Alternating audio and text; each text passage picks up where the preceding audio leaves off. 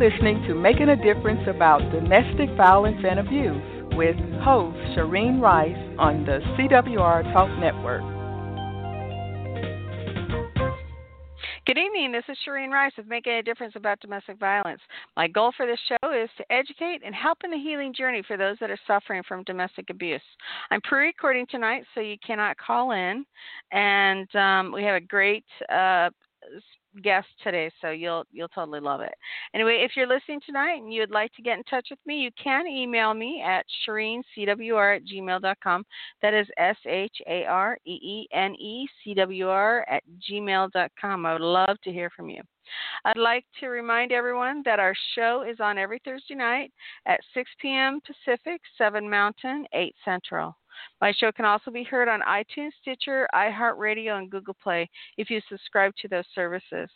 If you want a direct link to those services, you may go to the CWR homepage on that website, CWRTalkNetwork.com, and click on the logo for that service. If at any time you experience a trigger by this topic, please call the national hotline. It's 1-800-799-SAFE or 1-800-799-7233. And we'll be right back from our public service announcement.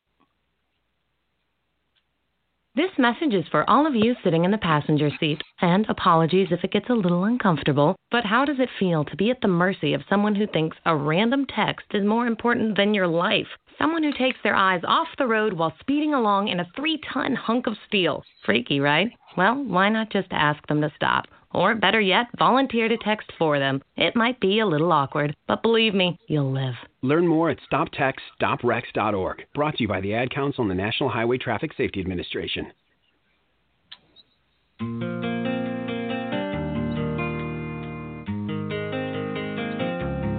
Welcome back to Making a Difference About Domestic Violence and Abuse with your host, Shireen Rice on the CWR Talk Network.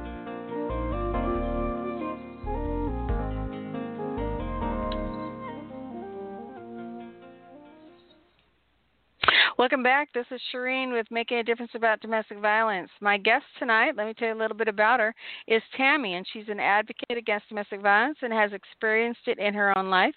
And then 3 years ago, she lost her daughter to domestic abuse as well on March 31st, 2017. She fights for educating people on domestic violence, and she will talk to us tonight about updates on her daughter's case. Welcome, Tammy. Thank you for having me. Oh, I'm so glad you're here. Okay, so first thing, why don't you share Kammie's story with us? Okay, Kammie was a beautiful, smart, fun-loving child that grew up to be a little heavier and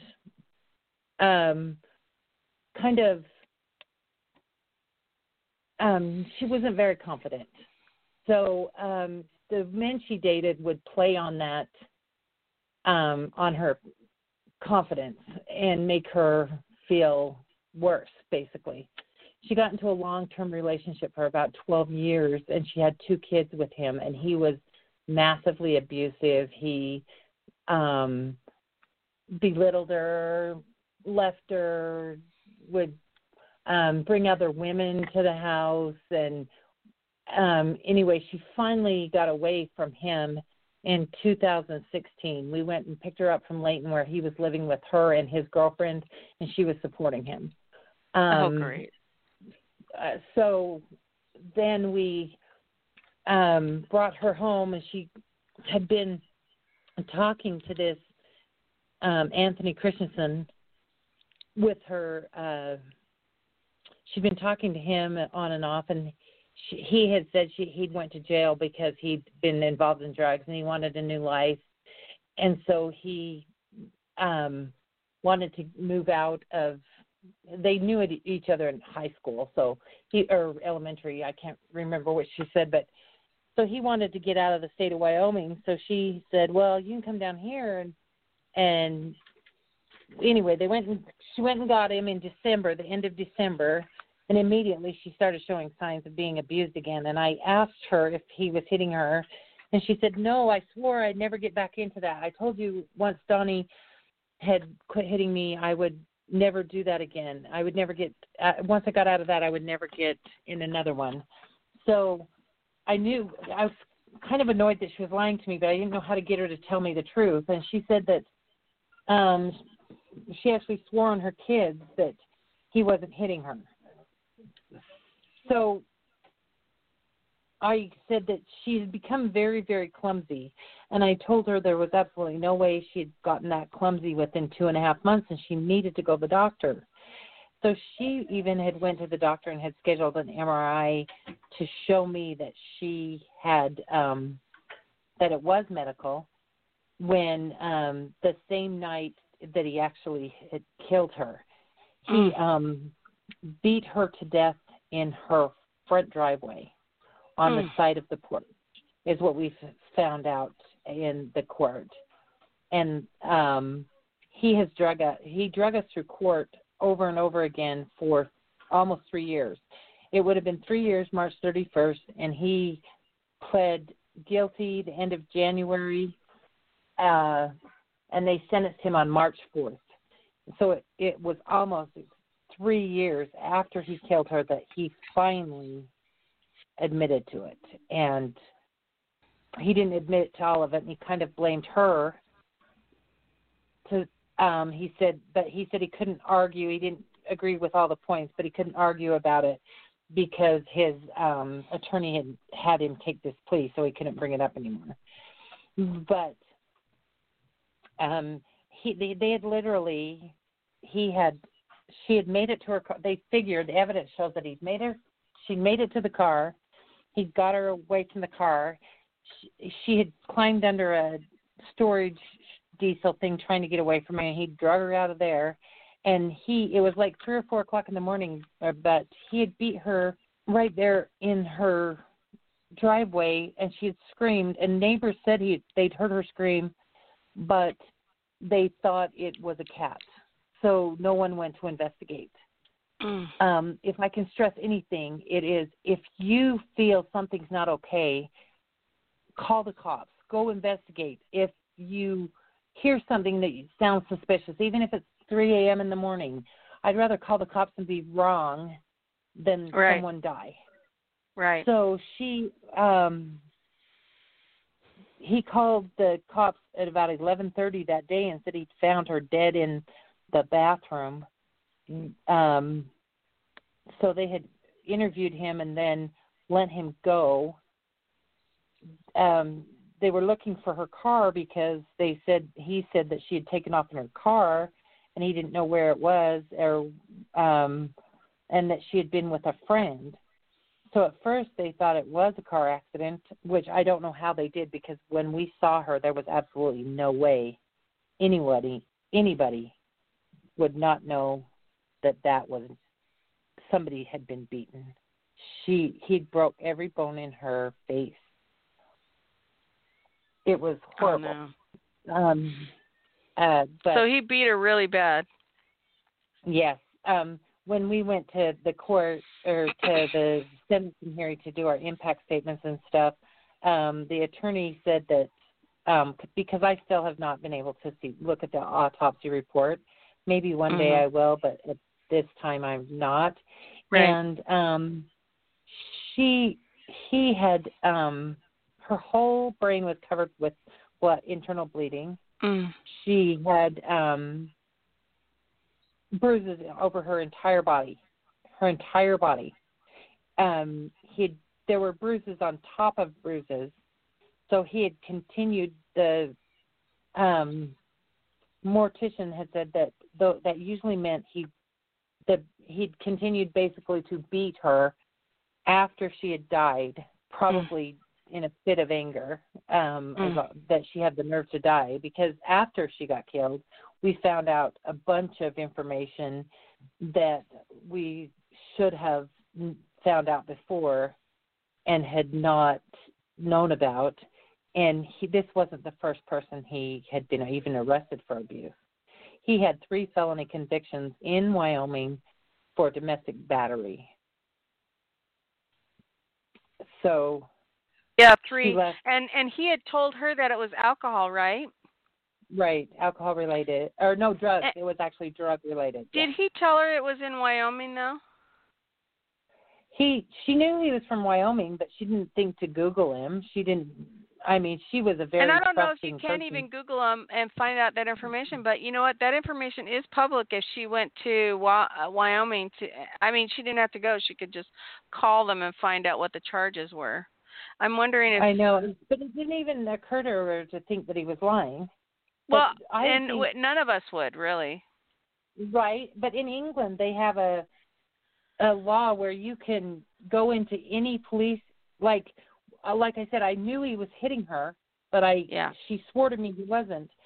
They have a law in the United Kingdom that you can go into any police station and get their police report if you suspect something for free, and they'll give you a background check. Is that if it was in one city and you went into another one, they would have that information? Is it like a countrywide thing? It's if you you can go anywhere and they can tell you any convictions they've ever been convicted of. If this were to be law over here. Great. So it would be, I think we really need it. If we would have just known, been able to, I mean, once she was killed, it was all over everywhere. The news stations, you can Google him now and see everything he ever did and was convicted of. Yeah, I did Google him. Mm-hmm. So I just feel that if you suspect something, maybe you could do what ifs and I should have, or whys over and over again, because there's nothing else you can do. But if I wish I would have not pushed harder, but been more open to her, to be able to get her to tell me that he was hitting her. But they get them so scared, and he must have threatened something. I know the night before he killed her, or that day, she had babysat her nieces and nephews, and I was picking them up, her niece and nephews, and I was picking them up, and she had said that she wished he'd just get angry enough to leave one time a couple weeks before that, and I said, is it getting better, or do you want to come home do you want to come with me? And she says, oh no, it's getting better. He got a new job, so it's more money, and he's really excited, and we're doing a lot better. But she had just got her income tax money, and he made her buy all kinds of crap with it. And I think that's why he was doing better, is because she'd given him some money. But and he killed her that next morning, early Friday morning. They put her time of death between 3 and 5 a.m. Let me ask you this. I know we haven't talked about his court or anything, but why did they dismiss 2 charges? He took a plea deal. He first went in for desecration of the body, obstruction of justice, and first-degree murder. When he got in trouble in jail. He got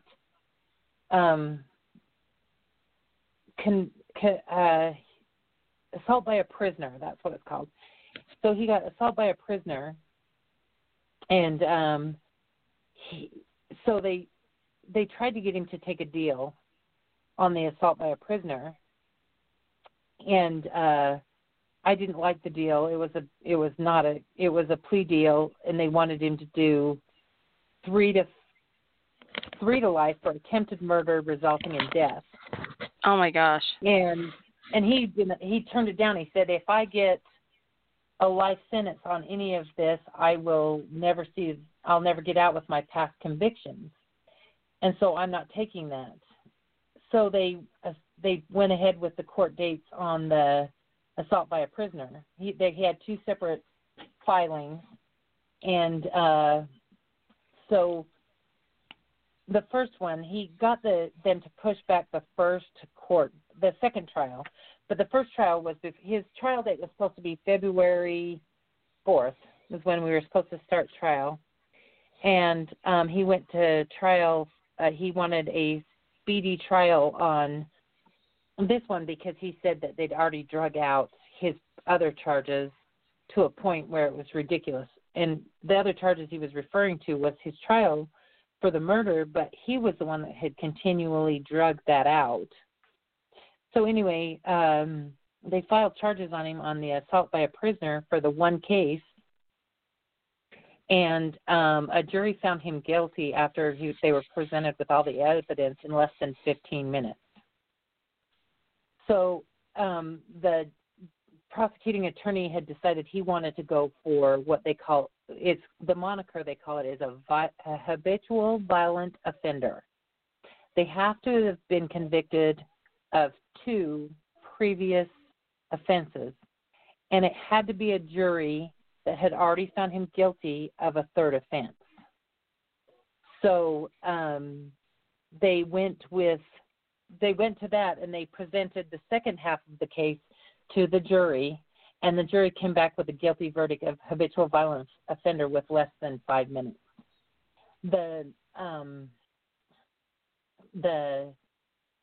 So it rocked him. He'd been so cocky and arrogant at every one we ever went to. Yeah, I remember. And come to find out that he had never actually went to trial to any of the Wyoming ones. He always ended up taking a plea at the very last minute. And when he refused the 3 to life and it was 0 to 5, 1 to 15, and 3 to life plea deal, that one went away. So his attorneys came back to the prosecutor and said, I believe he's more open to a plea now. That guilty verdict has rocked him back on his heels. And so they offered him a plea of 1 to 15 and 1 to 15 for the obstruction of justice, 5 to life for the first-degree murder. Plus, he was found guilty in that first trial of the assault by a prisoner. It would have been a Class A misdemeanor, but because they found him guilty of also the habitual violent offender, it increased it to a 3rd-degree felony. So it was already a 5 to life. The minimum sentence for that with that moniker was 5 to life. So he was already going down for 5 to life. So he agreed to take the plea of 1 to 15 and 5 to life, and then he already had that first 5 to life, and so they dropped the desecration of a body and his second assault.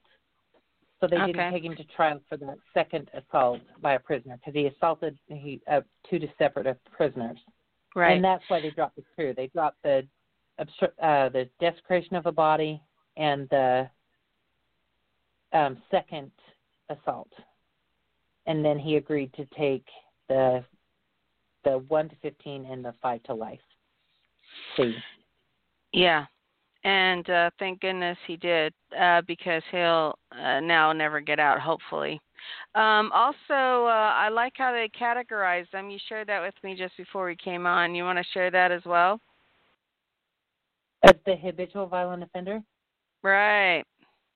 Yep. That category, there's only 5 people that carry that moniker category in the United States prisons right now, and 3 of them are in Utah, and 1 of them is him.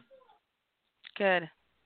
You know, after I saw what you posted that day that he was guilty, the next day I posted all over my Facebook, you can't even make my day a bad day, because when I know that a domestic abuser is behind bars for life several times over, totally makes my day, and no one can ruin it. Yeah. You know, we need more of them, because the fact of the matter is that emotional abuse typically will roll into a physical abuser, and they don't get help. Right. Even when they never say they moved. get help, they're not getting help. Even when they say, "Oh, I'm trying to get," they don't get help. They don't know that they have a problem. Right. They don't think they have a problem. A narcissist they're narcissistic, and Right. you can look at under the thing of narcissist and see that it's not their fault. It's everybody never else's their fault. It's everybody else's fault. And even when he took the plea, the judge said, "Do you agree to this plea? Did anybody make you take blah, blah, blah," that, whatever the judges do. Yeah. And he said, "Well, I don't agree with everything on it because she did wreck the car and come home and she pissed me off and I'd been drinking." And his attorney kind of looked at him and he says, "But I can't say I took the plea, so I can't rehash that."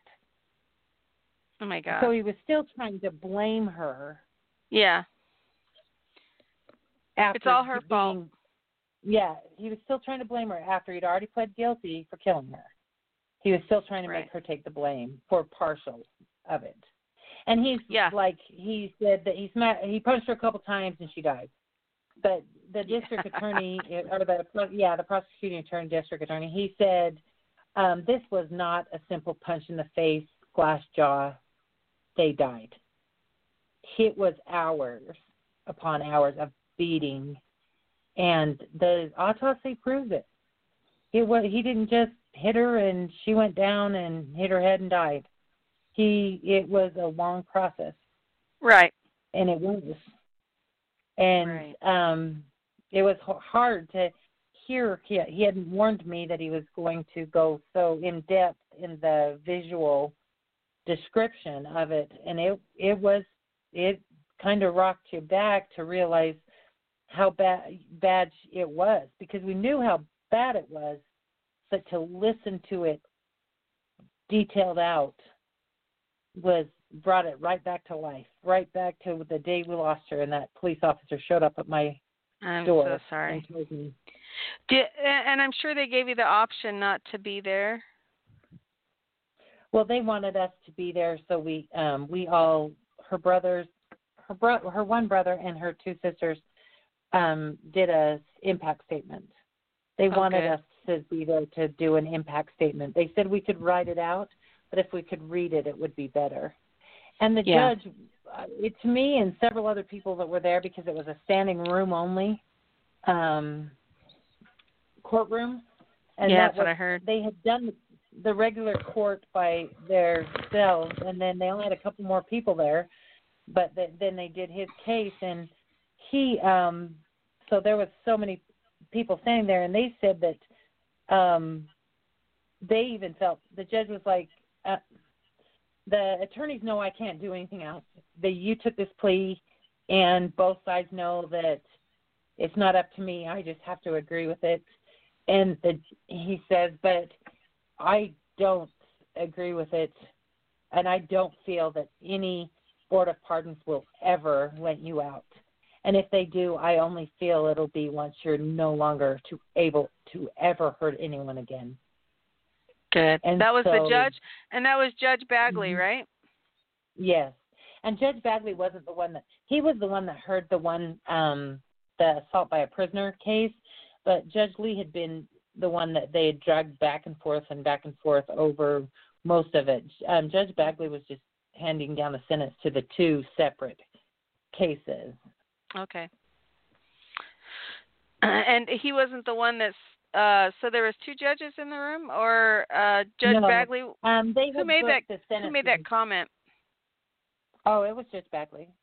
Yeah. He had made the comment. And then his attorney says, would you please note, would you also please decree that he gets credit for time served?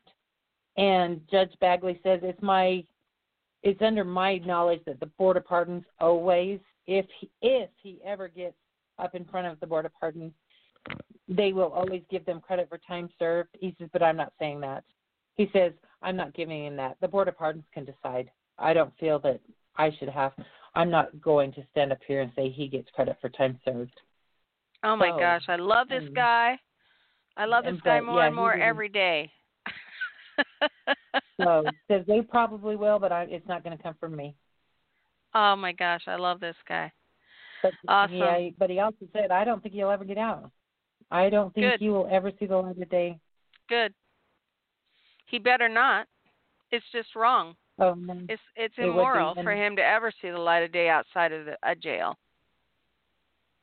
I agree. I am so sorry what you've been through. It is absolutely horrible. Tell us a little bit about how the case took a toll on you. I know that you you got custody of your grandbabies. Yeah, it wasn't their dad that killed them. They have a different dad, but he was right.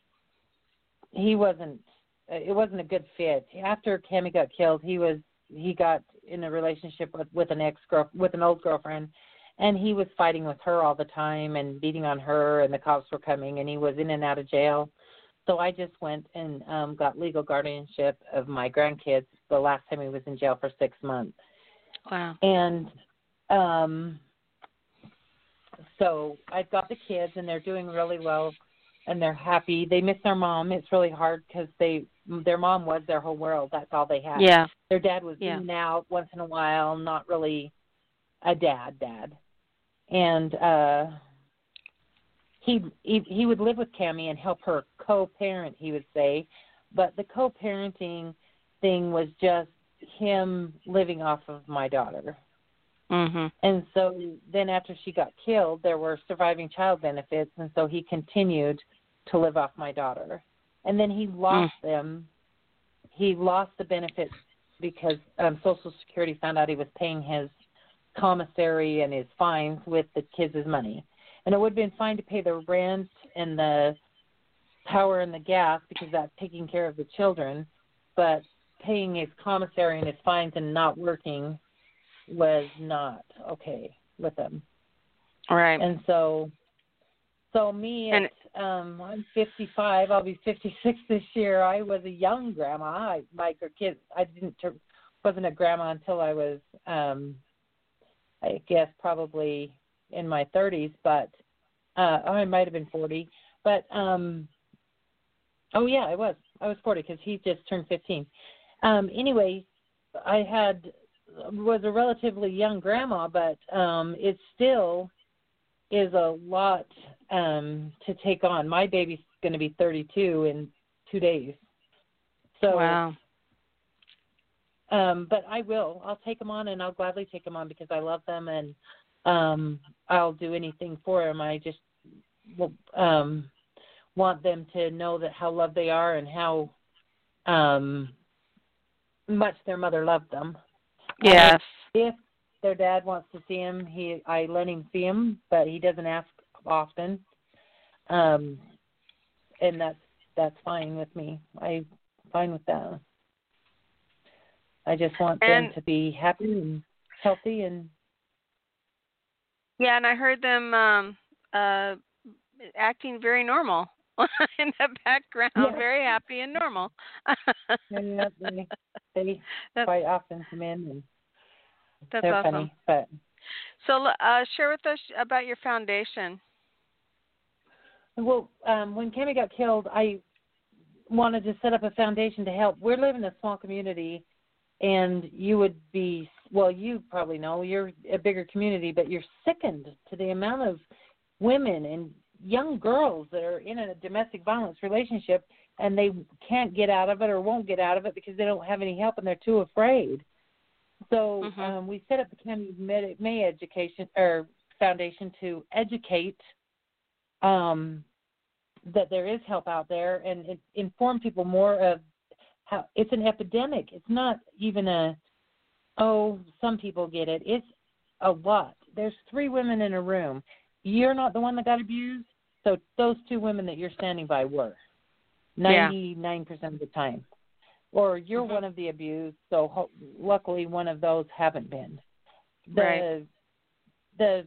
Nobody talks about it. It's just a dirty little secret that nobody ever wants to talk about because they can't imagine. Some people can't imagine.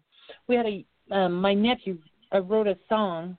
It's called "Don't Wait" by Garrett Garfield, and So he knew Kammie had got killed and how she got killed, but he just figured, oh, my God, that's horrible. He hadn't been raised in that type of society, and he had no idea until he started researching for the song how horrific it was. And so he put out feelers for a video and wanted them all to be domestic violence survivors. And so we put something on Facebook, and we had a bunch contact us. Good. Some didn't dare appear in the video, and some appeared in the video scared to death, but they did it. So now that he's been convicted, we can go wider and farther. Before he was found guilty, they kind of kept me on a short leash because they said that they needed to not muddy the jury pool. And it was such a small community, they wanted him to be able to get a not be able to appeal, saying that he wasn't able to get a just trial because of all the publicity. So we kept it kind of quiet until then, and we just raised awareness. And now we're going to go full bore. We really need a house in Sanpete County for these young women. And there's some men that are being abused. And the closest one is an hour and a half away, almost 2 hours. And if you have a job and your kids have school, and it's too hard to just dump your entire life and leave. Yeah, it's too difficult. So I wanted Kammie to be remembered, and I wanted her to be remembered helping people. I had 5 people come up to me at her funeral, 5 or 6, and they said, oh, my God, I was in a domestic violence relationship, and she saved me. She got me out of it. She gave me the courage to get away. I don't know why that's what killed her. I don't know how that is what killed her. And it's true. She had gotten all these people out, but she never took her own advice. She knew she was in a bad situation, but she was so desperate to be loved that she put up with it. And you know what a legacy to leave, though, that she helped many people out of their domestic violence situations. Yes, she did, and they were eager to share because they had gotten her away, and they were young and they were alive. Yeah. Well, and Utah definitely has a major problem because out of all the homicides, 40% of them are domestic violence related. That's high. Yes. It's the highest in the United States and Mexico. Yeah. And that's unfortunate. And the only reason why it is like that is because of the fact that the penalties are not bad enough. Because if the penalties were bad enough for those that perpetrate even mildly, it wouldn't be worth it to them, would it? I think also, like I said, her previous ex, the kids' dad, he got more time in jail for violating his probation than he did for beating up the girlfriend, for the assault. Exactly. He pled guilty to 5 domestic assaults, 2 in front of a child, and in front of his kids, and got 3 months, got time off after 2, and house arrest for 1 month. And then he had a no contact order, or a protective order, no contact order, and no drinking because he was on probation. And they busted him several times for drinking and violating his probation, and he went for 6 months. He got out in 5 because good behavior and the jails and all being overcrowded or whatever. So he went more time for violating than he did and that was like the 3rd time he violated. They finally put him away for 6.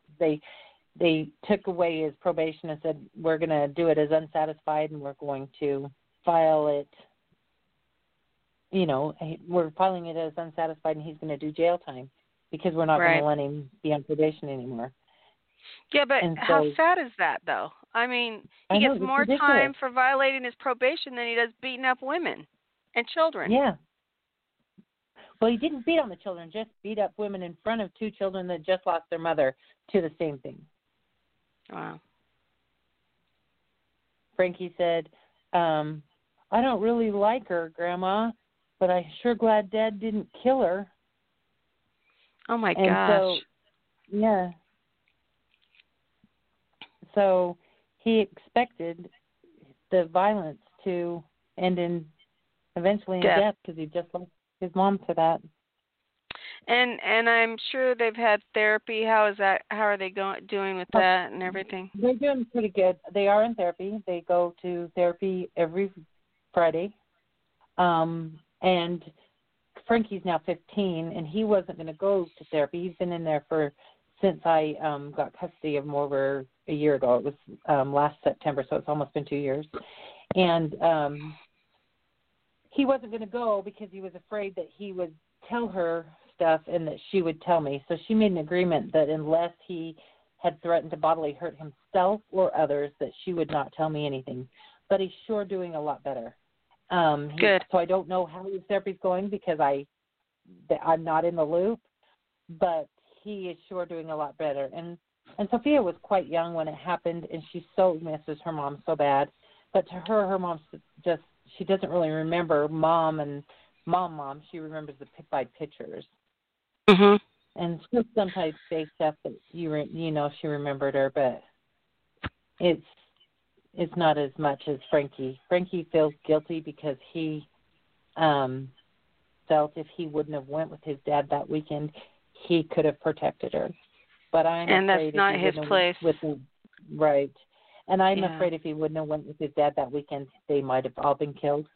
Yeah. I think you're right. You know what, Tammy, you're totally my hero for sure because you just stood in there, you stayed strong, and you wouldn't let that Christensen guy get an inch. I don't blame you. You're like the best mom of all time for sure, and the best grandma.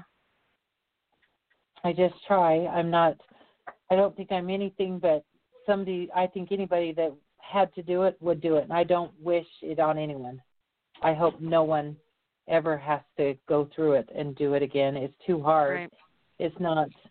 I know several. Well, I actually know of another young woman that's been killed, and her mom is raising her kids, but she can't talk about it. She can't. She's just struggling. She's just lucky to raise the kids, and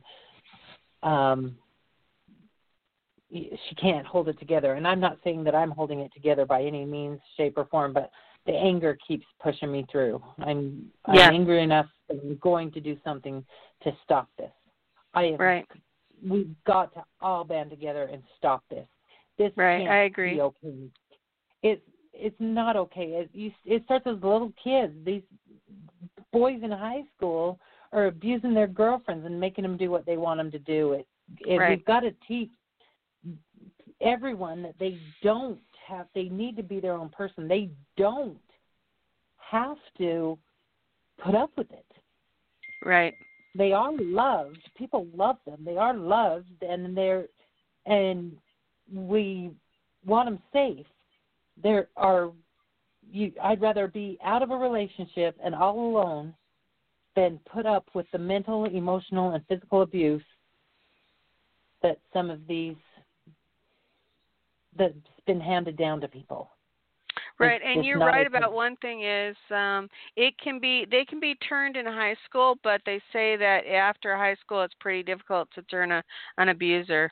And that's the problem is we have taught our abusers to just jump through some hoops of taking a class and, oh, you're okay, you'll never do it again. That's not what happens. And you're just helping them learn another way of not getting caught the next time. Yeah, being more sneaky. And it also makes them, if they abuse the girl and they only get a little slap on the wrist and they go back to her, it's harder, it's worse on her. The most dangerous time is when they try to leave, and I understand that. So they need to get help and make a plan and have a trusted friend so they can get out. Right, and I never tell anyone to leave a situation. I just say prepare for safety. And that might be prepare emotionally for safety or prepare physically for safety. But because some people, the psychological abusers, you need to prepare yourself psychologically, right? I already had someone that I said prepare for safety with this guy because I knew him and I knew what he would do. And he's already started to groom her. She's already jumping through the hoops, and he hurts her emotionally hurts her every chance he gets. So, sometimes it's not just a physical preparation; it's a psychological preparation. I had so mine was abuse. My abuse was from when I was young. I wasn't very old.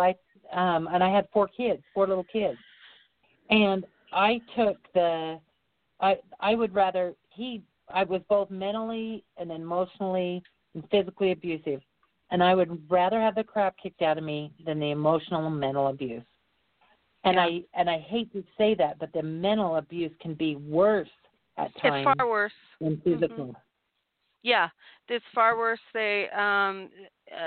Sometimes you don't ever get over that, and I'm not sure people ever do get over that. Psychological abuse is the baseline for all abuses, because no one just walks up to someone and starts hitting them. What they do is they groom them first, they condition them. It escalates from getting the door. I'm not saying gentlemen don't hold the door open for you. They do. I'm just because my son does. But I'm just saying it escalates from getting your coffee or opening the door for you. Or, are you going to wear that? Yeah. Are you?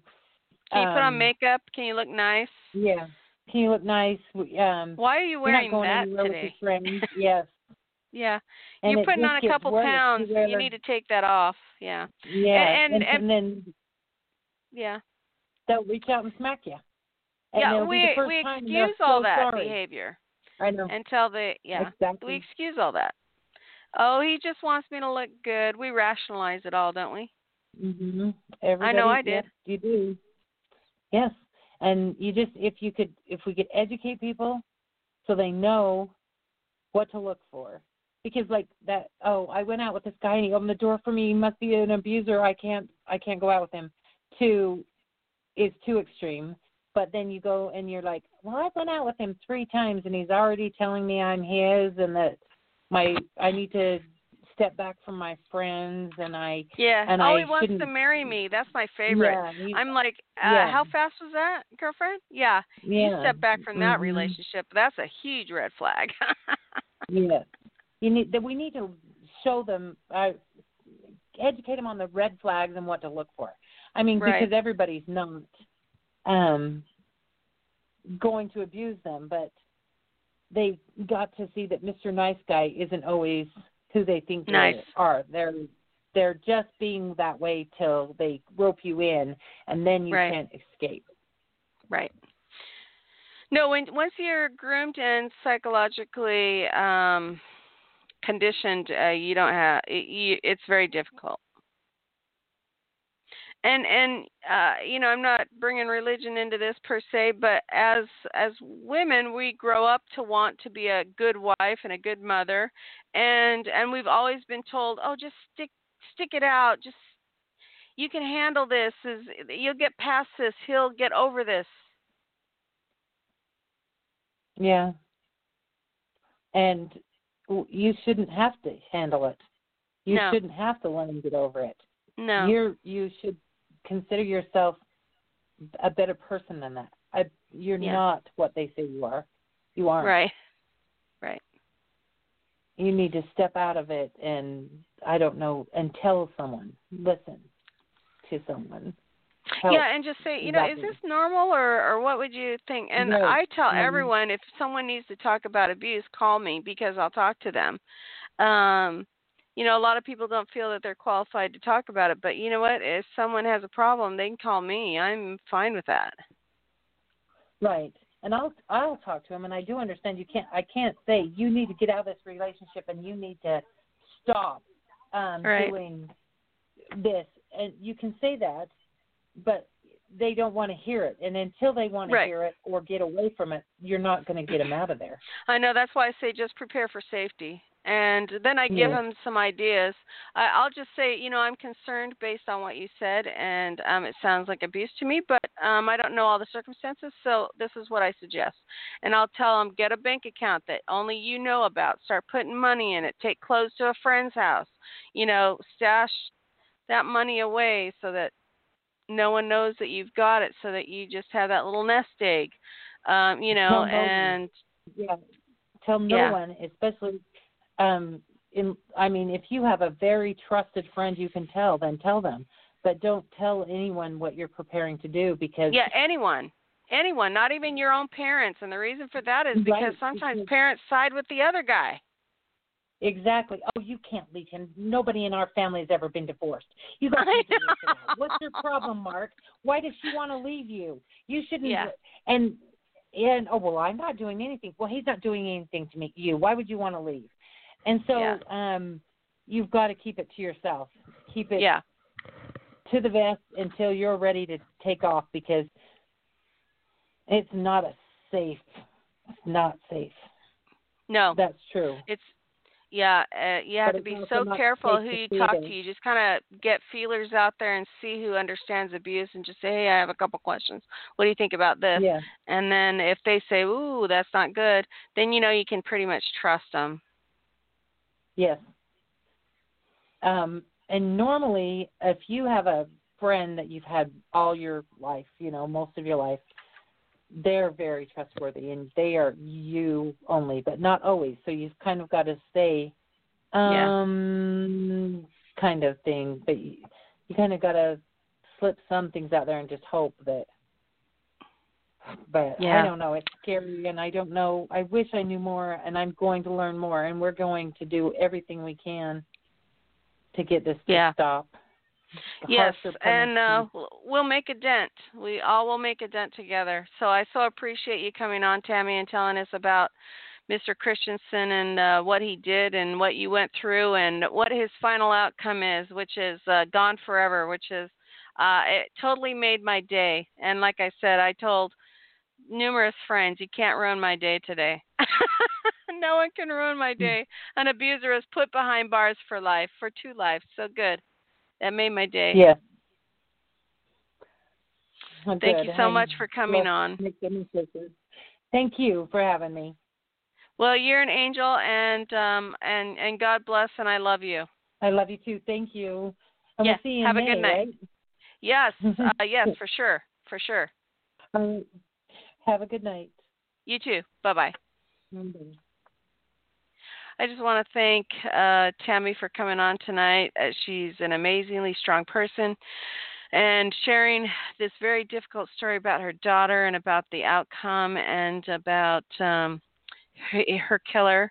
And so grateful for the judicial system that put him away for 2 lifetimes. That's great. You can never put an abuser away for enough lifetimes in my book. So kudos to Judge Lee and Judge Bagley up there in San Pete County. I totally love you. I think you're the greatest. I'll be honest, straightforward and honest right now. She did talk about her foundation, the Kammie Mae Foundation. Please take time to go look at it. Her website, contribute if you can. She wants to prevent domestic violence. We all do. I think it's great. Contribute. She's an amazing woman and stronger than I can possibly imagine.